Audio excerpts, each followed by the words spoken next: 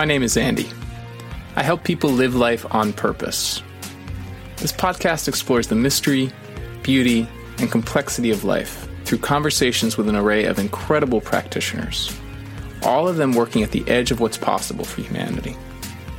This is a place for big dreams, bold creativity, and fierce hope. Welcome to the Wonder Dome. If you're inspired by this conversation and you'd like to see it reach more people, you can help the Wonder Dome take flight by sharing it with friends and colleagues, subscribing, giving us a 5-star rating, and best of all, leaving a glowing review. If you'd like to go even further, consider becoming a monthly supporter. You'll help me keep the lights on and support a wide range of charitable causes. You can learn more at mindfulcreative.coach. Thanks in advance for helping us inspire the world.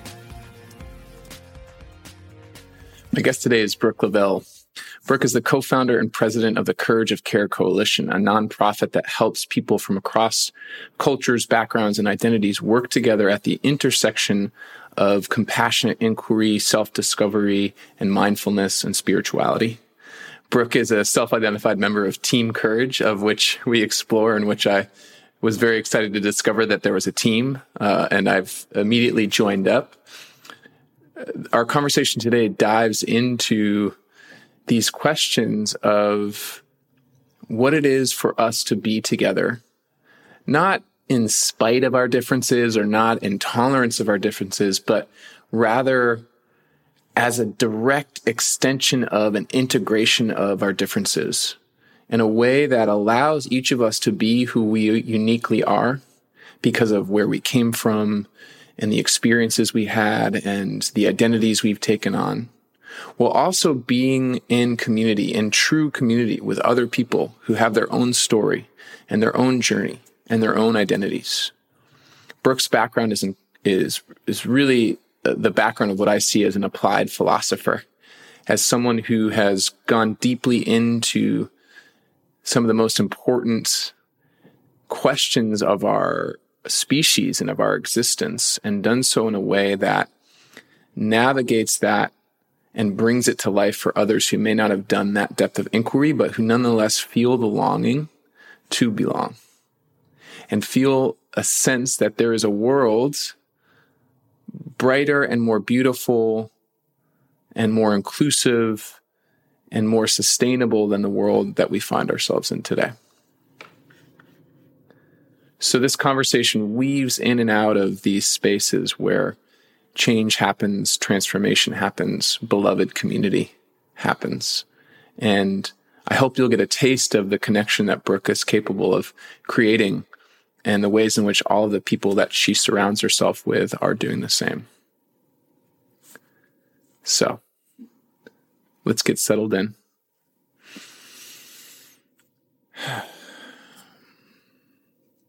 And hear what Brooke has for us. Hey, Brooke. Hi, Andy. Welcome. Thank you. I said before we started, you have Team Courage as your name in Zoom, which I love. I'm like, oh, I want to be part of Team Courage.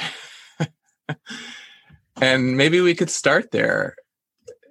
When did you know that you were on Team Courage, or that you were inviting people to Team Courage? Oh, that's beautiful. Team Courage is my home. So Team Courage is the way we refer to our team and our family at Courage of Care, which is a nonprofit I started about 5 years ago. And it's a group of folks from different generations, different disciplines, different faith traditions, different racial identities, different gender identities, who've all come together for this sometimes challenging project of building beloved community. And it's a mix of a practice community, a family, an organization, and navigating the tensions of all of that. And we started because many of us were deeply involved in the, you might say, modern American contemplative movement, whether it was teaching mindfulness or compassion and education, healthcare, and really struggling and bumping up against the limitations of understandings of justice and equity in a lot of those movements. and longing for a place where we could both do and expand our justice work, but also keep like a really deep taproot into our spiritual traditions and not compromise either of those. So that's the project of Team Courage. We call it our work kind of spiritual activism. Like, how do we source our spiritual tradition for the world? And that's not a new idea, but really, how do we use those traditions to really show up and advance the cause of basically collective liberation? So beautiful. Yeah, I'm just taking that in. I'm struck by the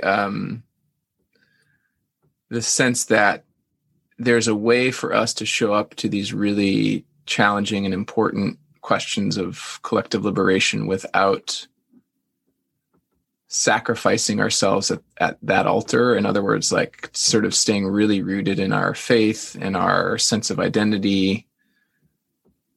And I wonder if you could just say more about that. I mean, that's my language, sort of the sacrificial language, but I wonder, there's something there for me about like, this is really important, what we're doing out in the world. And it's so important that actually we need to anchor really deeply. Otherwise, I don't know, otherwise question mark. So maybe you could say more about that anchoring. What's so important about that?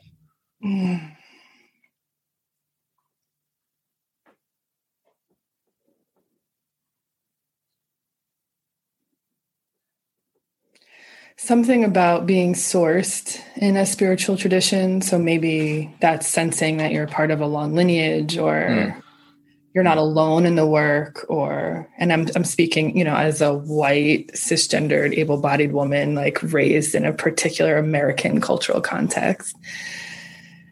There's something that I've internalized so deeply about like a heightened sense of individualism. I'm still learning how to reclaim my sense of connection to land and to nature. I mentioned to you, I grew up outside of New York. And so like, you know, I grew up knowing names of 3 trees. One of them is Christmas, you know, like such a disconnection from that. So for me, spirituality has been about tapping that network, that what we call in Courage, this kind of field of care, like sensing really our sense of deep relationality and time and space and lineage. And there's something about tapping that vastness that reminds me when we show up, whether it's for political action or whether it's to advance a cause of justice or equity, that we're doing so for the sake of something more than just like winning some battle or fighting against something in particular, that it's like, in a way, a call into that kind of deepest nature, like a call to realize maybe our fullest potential or our humanity in that way. And there's something about that sourcing, I feel like, when I'm tapped in that, which is not always the case, right? But when I feel connected to that it's like I'm working on behalf of something, not just against something. And there's something so much more spacious and generative about that stance than just being pissed off about. I mean, there are lots of things I'm pissed off about, but that's a smaller me that's showing up to the work rather than this vaster sense of like what we're for, you know? Wow. Yeah.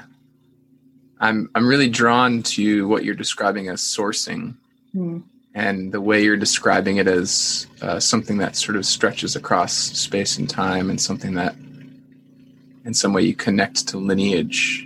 And I wonder if you could unpack that more, and maybe really just specifically for you, what does it mean to source yourself in that? How do you source yourself in that? Could you say more about that? Yeah. So I came up, or I kind of came of age in the early days of the mindfulness movement I mentioned. And some of my early learning, or the way that I was experiencing some of that learning, was that I was kind of learning how to become a more spiritual person or more mindful person.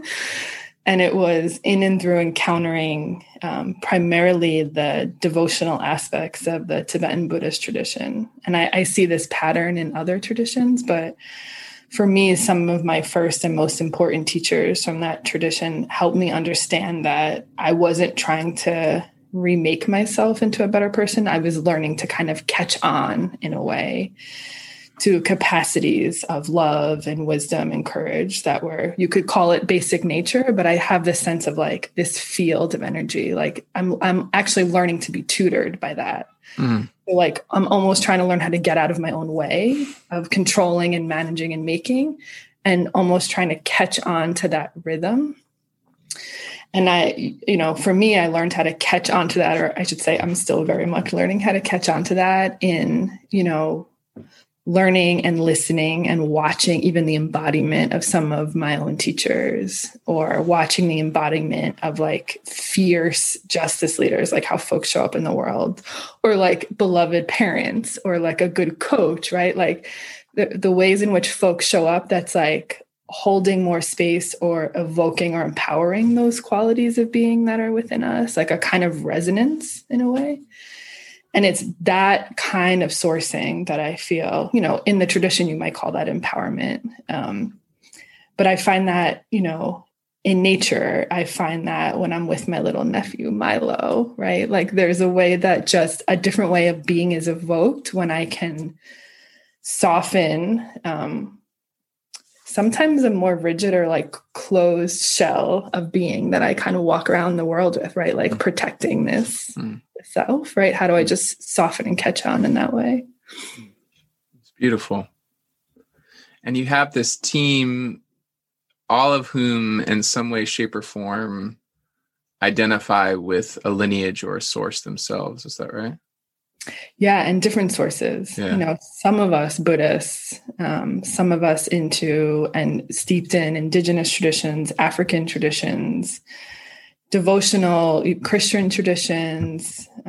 One of my most beloved rabbis is on our team, right? Like it's also meant to say like that this kind of way of being exists and rests in many of our traditions, traditional or not, right? Like that this is a way that most of us have probably already been introduced to, Yeah. Yeah. So one thing that's emerging that's really, for me in this moment, that's really lovely is just already by the sheer existence of this nonprofit you founded and the people who are sitting around the table, there is a, maybe I might call it a counter narrative to the narrative of sort of boundaries and divisiveness, to the sort of clashing of traditions that, whether it be those religious or political or you name it, playing out in all sorts of public ways.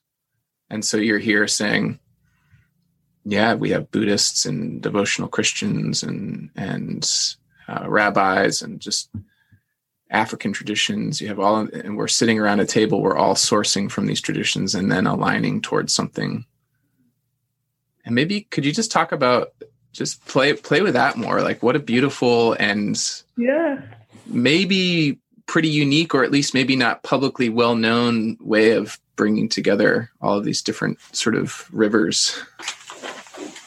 Yeah. And there's so many layers to this, like this project we're trying to build. So one layer or one clear goal is to try to move away from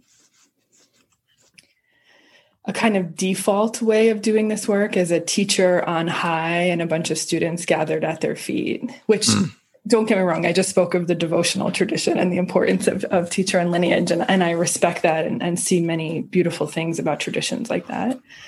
But this is a way of moving out of maybe some of those, or offering a counter opportunity to some of those traditions and saying, we all have a capacity to teach and we all have wisdom that we can offer. So how do we create like a sandbox or playground for us to do that and make that teaching come alive, and to move out of a kind of another standard and maybe kind of traditional nonprofit model of like a leader who is the one endowed with wisdom and leading the charge for a group of people, and say, we're actually trying this project of co-leading and co-holding this work. And this was really modeled to me in the work of folks who lead Undoing Racism, this like 30-plus-year-old, really amazing institution of anti-racist work.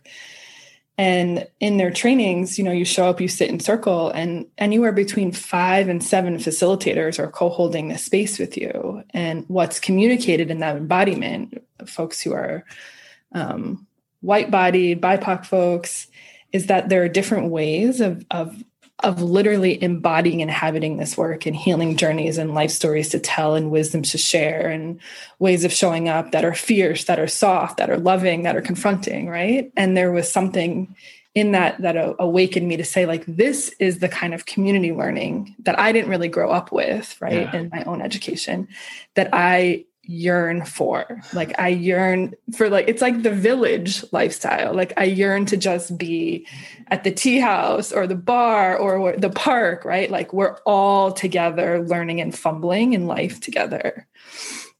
And that's what we're still trying to replicate with Encourage, is this space of, like, we have facilitators always in a room, but also always trying to replicate that anyone that enters that circle also always has something to share, that we're literally co-holding that field together. And so that's meant to have shepherd in a relational leadership model. It's also meant to shepherd us into, like, the experience of communal holding of it. Like, it's not, we have our own agency for healing, but this work is actually collective. Like, our healing and how we get free is communal, right? How do we practice that? Oh man, it's bringing up a lot for me right now. I love your image of sort of like the tea house, the park, the bar. And I'm going to try and get my arms around this question. Yeah, there's something really, the word counter keeps coming up, although that's like, that can often feel like really strong and sharp. Like, I counter what you're saying, but there's like a sort of fluid response to the absence that we've created in our collective lives, the absence of real community connection, the absence of deep listening and care for each other, the sort of estrangement from each other that we have, even someone who you might literally live 6 feet away from, and I'm aware, like, as someone who's lived 6 feet away from someone else with only a wall between us, I'm aware of the kind of irony that we're all supposed to stay 6 feet apart right now. Right. And it's like, it's a stranger, we're estranged from each other. And then you come along and say, like, walk through this door over here. You and you come in here. Yes. Yeah. And like, how almost radical that is in the face, of course, it's ancient, but it's also really radical in the face of how much of what we learn or don't learn about what it is to be in community. Yeah. So I'm touched by that, and I wonder what it's like for you to stand with your team and your community at this place, or to take this stance, and sort of, how are you relating to kind of the sort of mainstream cultural narrative that we are all separate, that we are consumers, that we are, that this is all woo-woo and fluffy and a waste of time, like whatever the sort of, we could think of 10,000 criticisms for why would I go through that door? I got stuff to do, Brooke. I got stuff to do. Like, just how are you in relationship with that? Yeah, I'd say this is core for us. So at some level, our work is about doing or offering training to help us undo racism, to undo the toxic effects of capitalism, to address the climate crisis. And what we would point to, like, our analysis on the deepest level, is that all of these crises share a common root, which is the crisis of separation, or the crisis of dualism, if you were using a certain kind of spiritual frame. And I say that with a little bit of caution, because what I don't want the kind of tweet or headline to be is like, love will solve all of our issues, right? Like, we're not just saying, oh, if you feel relationality, like systems of oppression will come tumbling down. Like, it's not that simple. But the essence, or like the direction that we're working in, is anything that we can do to help us reclaim or restore our sense of relationality, the sense that we're not separate, that we're not isolated individuals, that competition is not getting us anywhere. Anything we can do to work on that is actually what's helping us move toward liberation. And so that might look like intra-personal practices of reclaiming that relationality. It might look like learning how to be in community and actually practicing being in relationship. I think what I'm maybe finding myself, oh, sorry, go ahead. Yeah. No, it's about kind of building a culture of that. Yeah. And we could talk more about that. That's kind of like the direction of practice for us is like, what does a culture of relational practice look like, or a community of relational practice look like? Yeah. Yeah. I definitely want to talk more about that. And what I'm noticing myself really curious about is really like at the level of Brooke Lavelle, like as Brooke, or however you talked about kind of the like expansive and then the kind of armored, but and in whatever way you sort of hold this identity, or however fluidly you hold your identity as like person Brooke, what is it like to be a co-leader? What's hard about being a co-leader in this space, and what's opening up for you? What's surprising for you about it? Because I really sense, and maybe I don't want to impose my own impressions here, but there's sort of a way in which this little counterculture bubble that you're creating is on all sides receiving pressure from sort of consensus culture to be like, that's weird, that's strange, that's a waste of time, you're causing too much trouble, you're like all whatever the sort of, there's all this pressure around the bubble. And so I sense like, how are you, Brooke, standing inside of that bubble in relationship to all that pressure?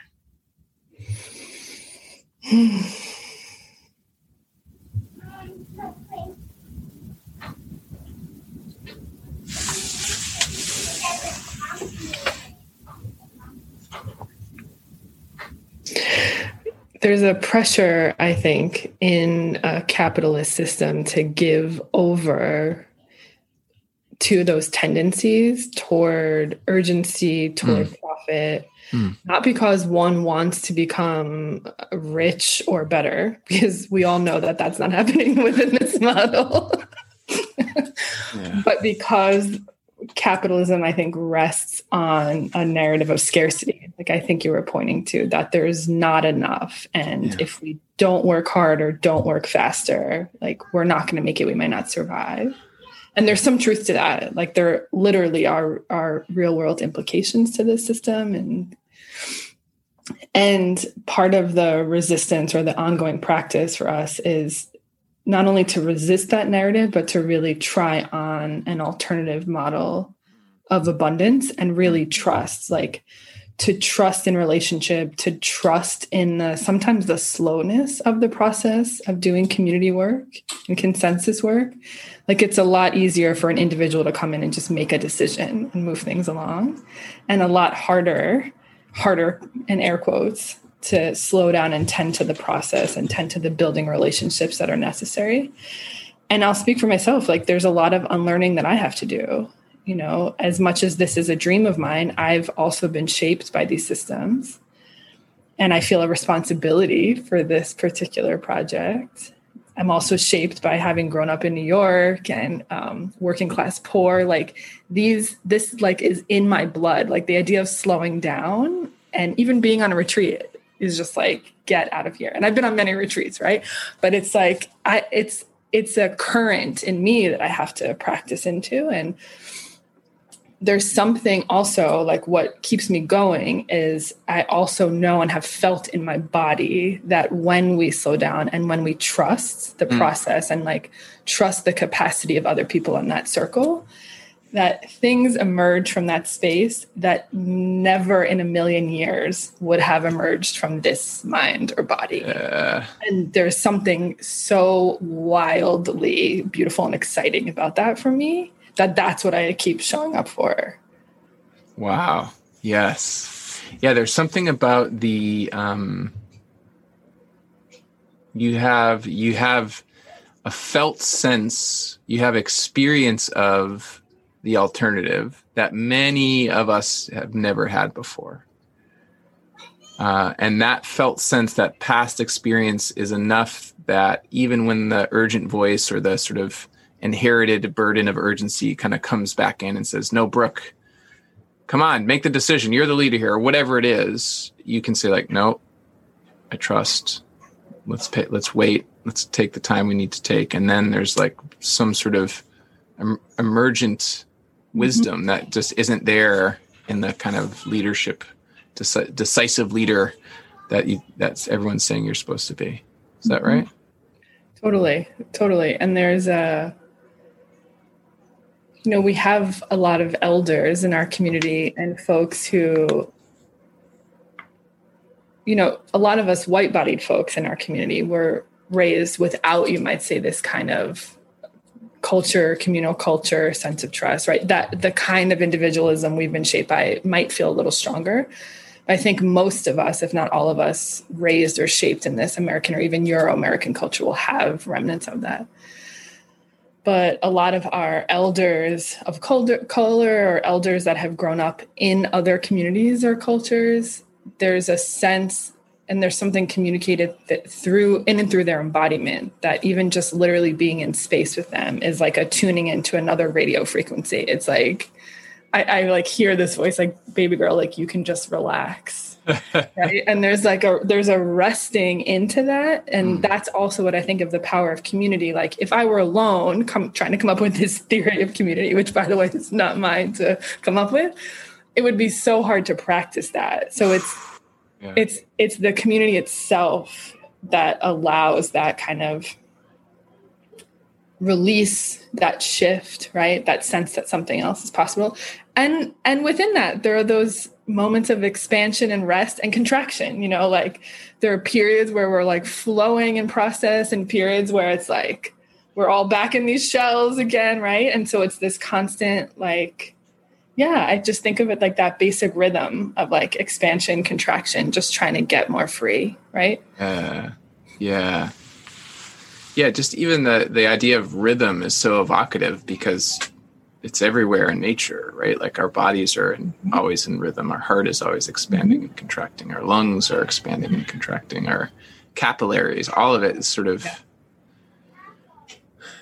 and in a way, what I'm noticing as you share that, it's sort of like we rarely have, and I'm saying we and us as if I don't want to sort of put in a tent over everyone, but many of us who identify, particularly those of us in white bodies, but more generally who are raised in these American cultures, these cultures of capitalism, these cultures of urgency, and there's sort of a real strong pressure never to expand. It's just like, just keep contracting, keep flexing the muscle, keep like applying more force and pressure faster, harder, quicker, and eventually we'll crack through.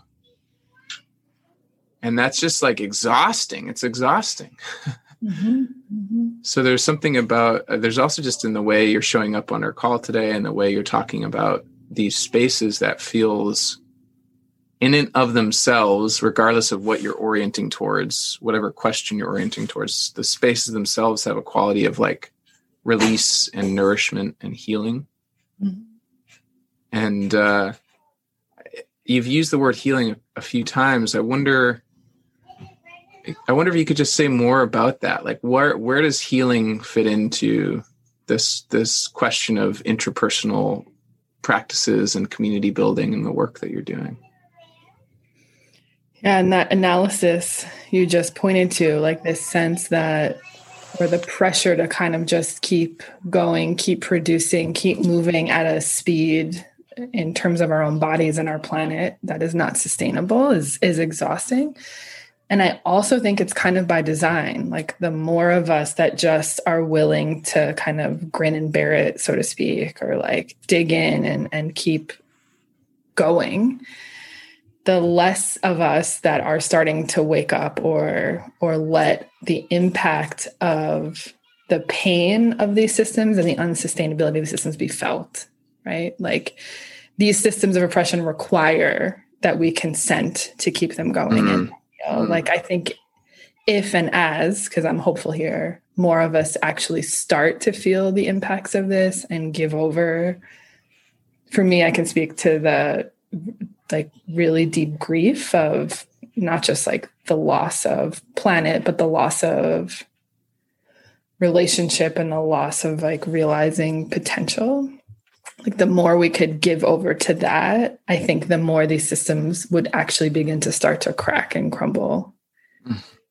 And that is like for us a key stage in this healing process is like, we think of our work kind of like we have this model we call Courage Rise. It should really be the Courage Rise and Fall for that expansion and contraction rhythm you talked about, right?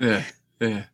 But it's, helping us ground in community, enough of a sense of safety and belonging so that we can really begin to do what we call revealing truths, like dig into this analysis. Like, how are we shaped by these systems of oppression?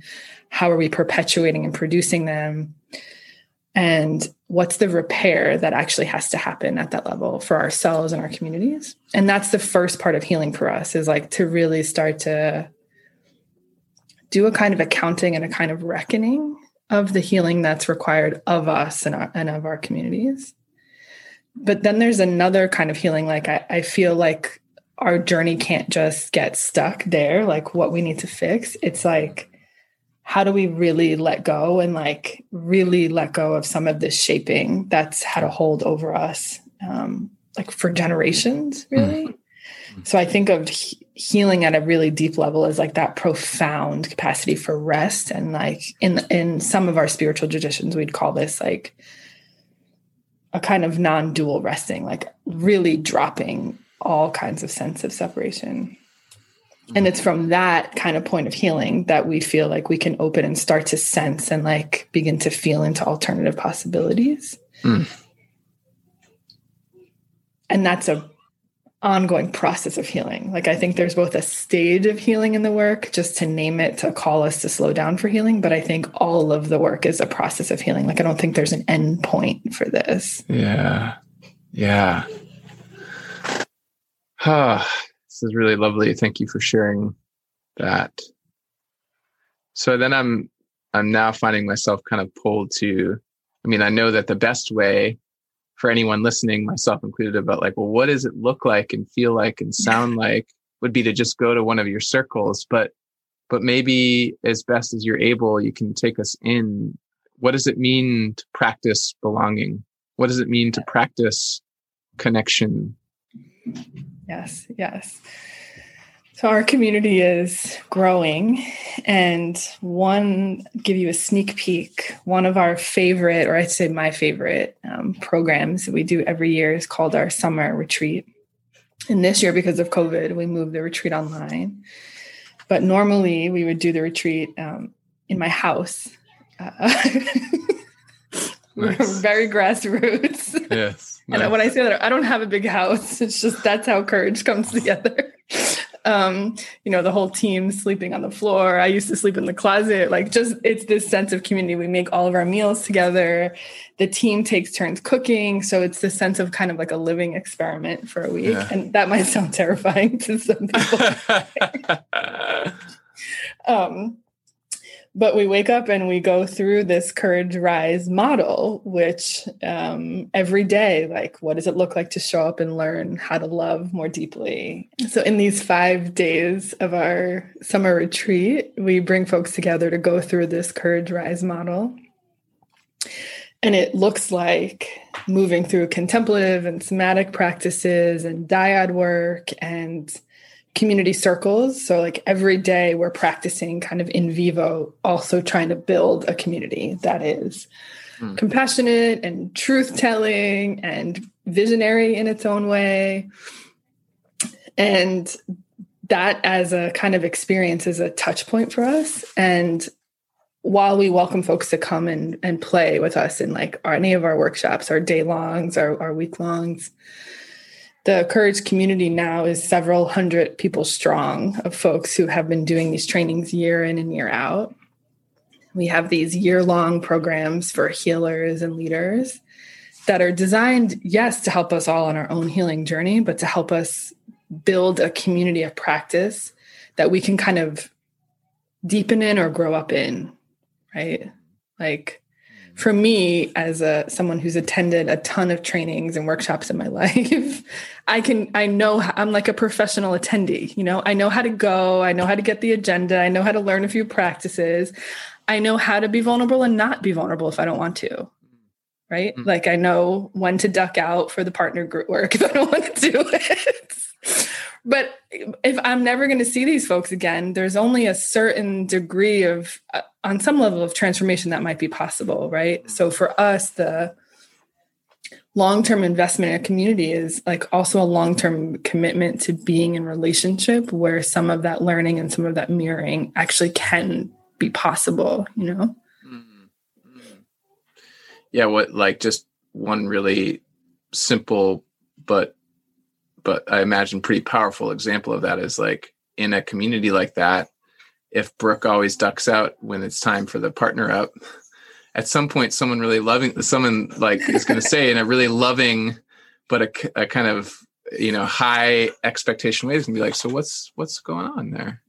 Yeah. Like, what's up? Where have you been? Yeah. Where were you? Exactly.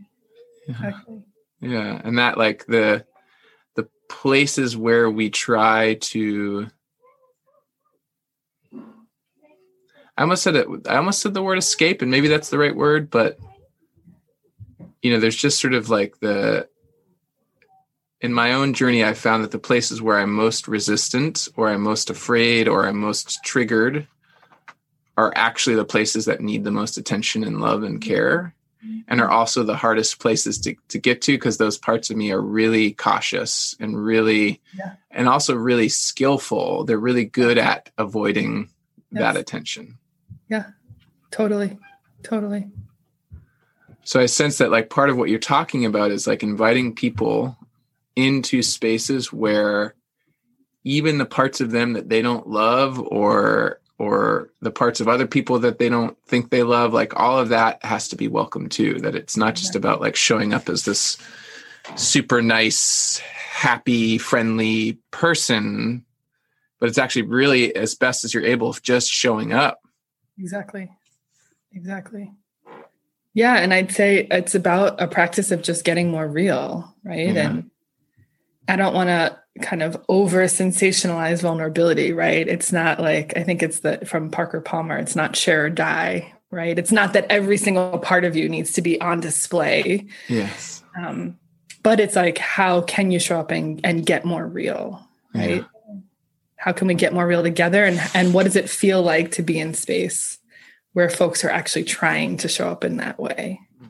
You alluded to a lot of elements of the practice that for people who haven't done this kind of work, kind of go, ooh, so maybe we could just play there.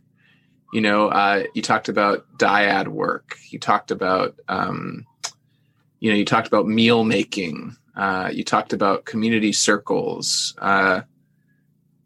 For those who have done these kind of practices, I'm like, okay, I get it. But actually, all of that stuff is very, right. Even just the idea of sitting in circle, walk into any sort of place of business, and in most cases there are desks and windows and walls and cubicles, and like there's all of these ways in which we are what you call the kind of separation. We are like physically enacting that in spaces where we spend a lot of time together, and of course that's being intensely enacted in certain ways right now. But maybe you could just talk a bit more about the sort of structural elements of the practices and why those are powerful and why you're making those choices. At the heart of what we're doing is trying to build a culture or community of practice. And I realized that might sound abstract. And this was really clarified for us in many ways through the work of Russ Memenikem, who wrote the book My Grandmother's Hands. Yeah. And his question that he especially asked to some of us white-bodied folks, like, who are your people? Like, who is it that you're organizing, and what's the culture? Is it an anti-racist culture, anti-oppressive culture? Like, what's the culture that you're building? And the idea for us to focus on culture is a kind of pivot or a way of saying that systems of oppression live in and are reproduced in our bodies and our behaviors and how we show up in the world. Like, we enact cultures or features of white supremacy culture, if we're not careful, probably many times throughout our day, right? How we orient our lives. Mm. So the idea of building a culture of practice is going further than just saying, like, here's an antidote or a tool or one technique that will help you wake up a little more, but to help us as a culture get a sense of, actually a clear analysis of what's going on here, how we're caught and how we get free. And so when I think of the practices of courage, it is thinking about transformative and theoretical praxis. Like, what are the analyses we need here? What are the tools? Like, what are the personal healing tools? What are the interpersonal healing tools? And then what are the systems or collectives tools that help us move towards liberation? And our toolkit is, this sense of we draw from these contemplative and somatic traditions that are about helping us heal our nervous systems and reclaim our own relationality or sense of connection. And we're also drawing from anti-oppressive pedagogies, and we're drawing from restorative healing models that might look like us gathering in circle, or tools for healing our own trauma or healing our collective trauma. And we're drawing from sci-fi and other visionary traditions to help us say, like, what else is possible? Yeah. And also contemplative traditions, like deconstructing our sense of what's real here, and drawing from like movement theory and organizers and saying, like, okay, how do you keep showing up? So in this way, when we say practice and tools, like, it's this very vast toolkit. And I think what courage is offering is, like, none of this work is new. I think what courage is trying to do is create this kind of framework that we can practice in and bring our own tools to that same playground or sandbox together. Yeah, you used the word field earlier, and sort of, I think you were using it in the sense of, like, a group of people together create a sort of field of connection and possibility and action and all of it.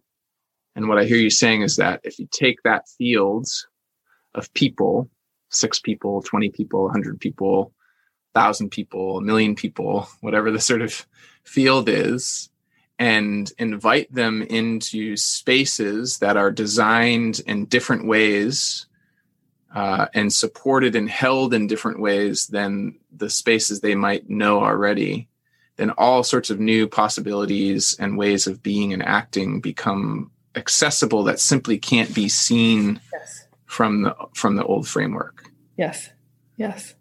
And so you started to draw on all of these different traditions and contemplative traditions, religious traditions, anti-oppression traditions, indigenous traditions, and sort of like, and it's not like you're just sort of throwing it's, I sense that you're being really conscious and intentional about how are all of these actually quite similar, and how are all of these different and complementary, and how are all of these fitting together in different ways, so that as we move through space and time with each other, we're moving differently. Exactly. Yeah. So what I love about that is, I mean, there's so much I love about that. And like, I sort of feel a deep wish and longing for, there's sort of like a what if every person who had some sort of conventional power or authority in the old system just said, like, oh, I'm over it. Like, let's, let's try and let's do one thing differently. Let's all take 90 seconds every day to be in our bodies, or whatever just so much could already begin to become possible with one little practice. And you're like now saying, like, no, it's not just a practice. It's like the whole kit and caboodle of people. Check this out. We can do the whole thing differently. I just think that's so cool. And like, there's almost I've been in spaces analogous to what you're describing, and there's almost a bit of there's a culture shock that comes both potentially entering, but also definitely exiting. Yes. Because by the time you've exited, you are almost certainly more rested, more open, more connected. And then you go back out into the predominant culture. And in a way, you're probably more resourced to handle that predominant culture, but it's still just like, like there's a loss there. There's sort of a mini loss every time someone has to step out. And I wonder if you could talk about how you help people work with that. Yeah. And it's heartbreaking, right? Yeah. And I think any of us that have had a taste of any kind of freedom, right? Even in these moments of practice, or a sense that something else is possible, or that something else is here. Like, this is not the only reality, if we've tasted that in some way, to come back to reconform, to get like pulled back in because of real life pressures in some way, to kind of business as usual. I think there's like that heartbreak, right? That we're turning to. So heartbreaking. Yeah. And I think it's not uncommon for folks to come, especially in an intensive program, and to then be sent back into their school system or their nonprofit or their job, where it's like, we have a new way of seeing now. It's like, why is everyone else asleep? And the terror of that, and the dissonance of that. And so this is also part of why we're so committed to this idea of cultures of practice. Is like, yes, I'm actually with you. Like, I think if more of us started practicing, we'd start to see more and more shifts. And if, there's policy work that's important, and like legislative work that's important, but unless we're like actually starting to practice together new ways of being, like any of those incremental changes or new openings, like portals of potential, like Arundhati always talks about, right? With COVID, like there are these openings, but unless we're practicing new ways of being, those portals are closing right back down. So we work with organizations at that level to support some of that cultural change. But for individuals or small teams that come through our work, part of our goal now in the last, especially few years in particular, is to build local hubs. And this is a little different now with COVID, right? Like, we're all virtual. But how do we start to build those connections more locally, in that sense of like, you're always actually part of this network of practice, and we're just growing deeper roots and communities of this. That's in a way our theory of change. So. Yeah. That there's sort of not just the intensive, which is really that can be really important and critical, but there's then these anchors, these portals to return to and step back through, even if you're like kind of you're like holding some portals open for people. And saying, okay, at least over here, you can come back and connect and resource yourself and get nourished, and then go back. It's like sanctuary in a way. Yeah, exactly. Yeah. There's another heartbreak too that comes up that I'm realizing, which is the heartbreak of standing on, having been through one of those portals, or maybe standing on the other side of them and seeing someone who's right there and just being like, come on, come through. It's going to be so good, and they're not ready, or they're afraid, or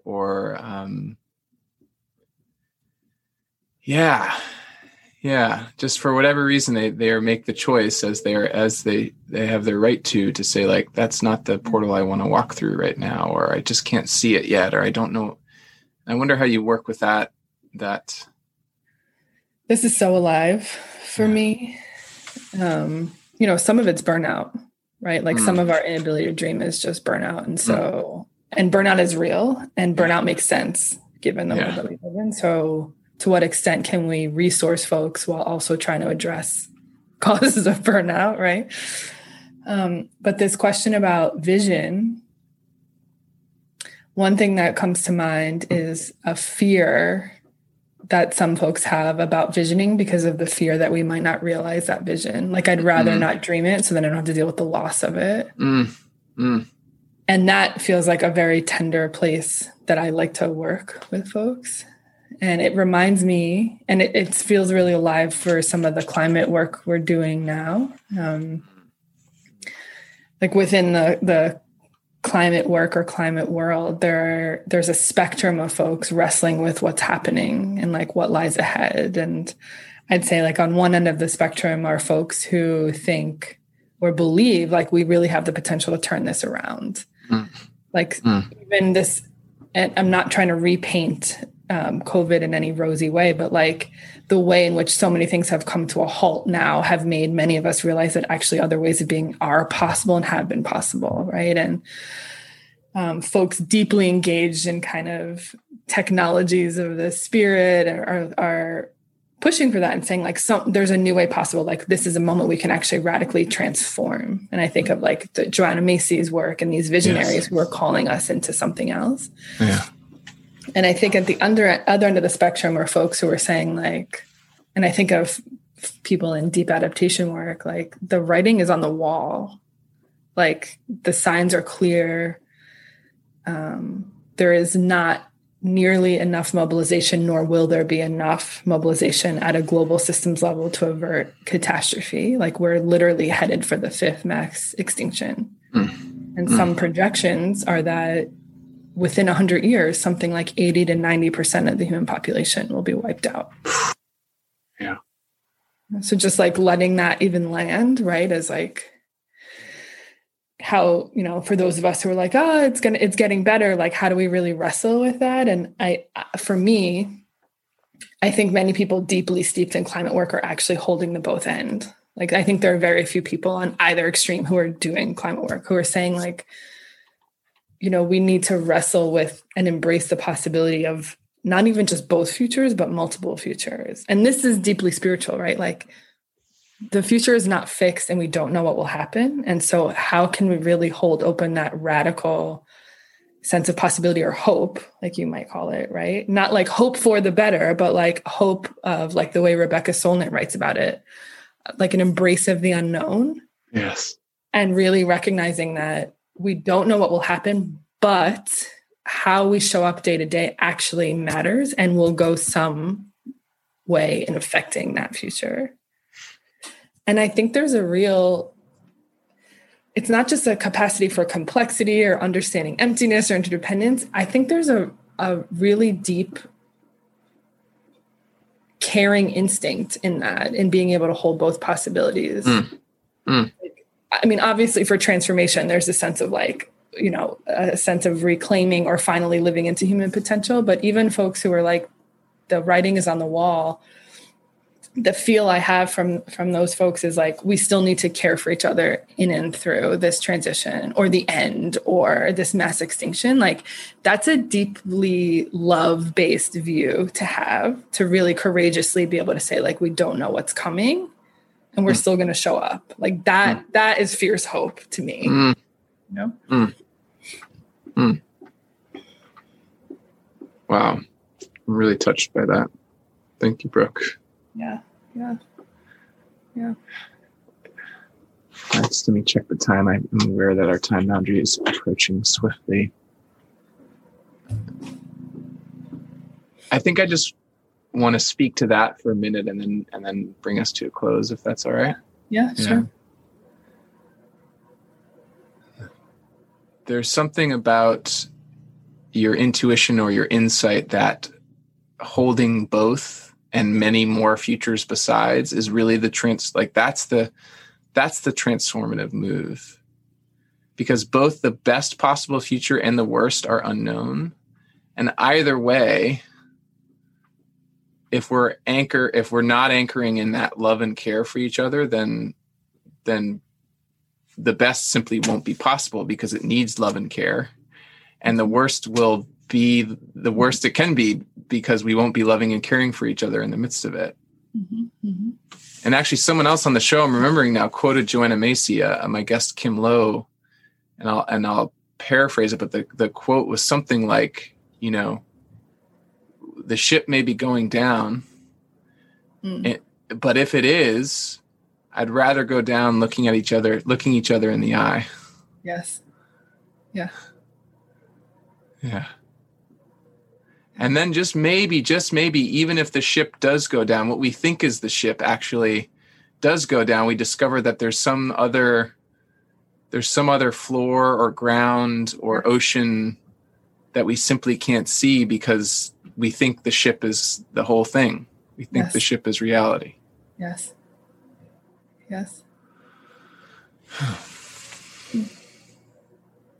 Well, thank you, Brooke, for coming on the show. Thank you, Andy. We're meeting for the first time today, and so I know there's always a bit of a who is this person and what are we going to talk about and what's going to happen kind of question, especially for something that will be public in some way in the future.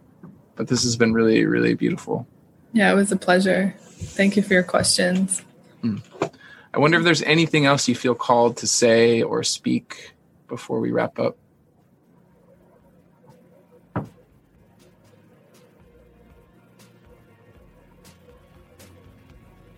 I feel good. Okay.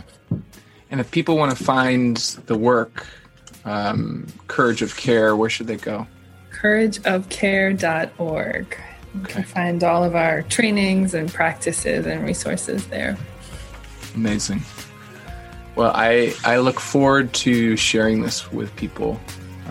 My sense is that we all need a lot of, maybe everything of what you and your beautiful team are doing in the world. And I'm just really appreciative of this space and of you in general. Thanks so much, Andy. Yeah. All right. Thanks everyone for listening in. Thanks for tuning in to the Wonder Dome. This podcast was produced by me, Andy Cahill, with support from Kelly Surqua and audio editing services from John Nolan at Middle Mountain Studios. The theme song was written and performed by Todd Marston. You can find the Wonder Dome wherever pods are casted. If you dig what we're doing here, please share widely, subscribe, and give us some love in the review boards. And if you feel called to support this humble offering to the world, while also making an even greater impact in the lives of others, consider becoming a monthly supporter. Not only will you help me keep the lights on and keep this show going for as long as I'm able, but 30% of all member contributions go directly in support of causes like the Black Lives Matter movement, the United Nations Refugee Agency, and the National Resources Defense Council. You can find out more at my website, mindfulcreative.coach, where you can also sign up for my newsletter, learn about my transformational coaching work, and get plugged into exclusive offers and community happenings. In the meantime, I'm wishing you a life of purpose, power, and presence. We need you now, more than ever.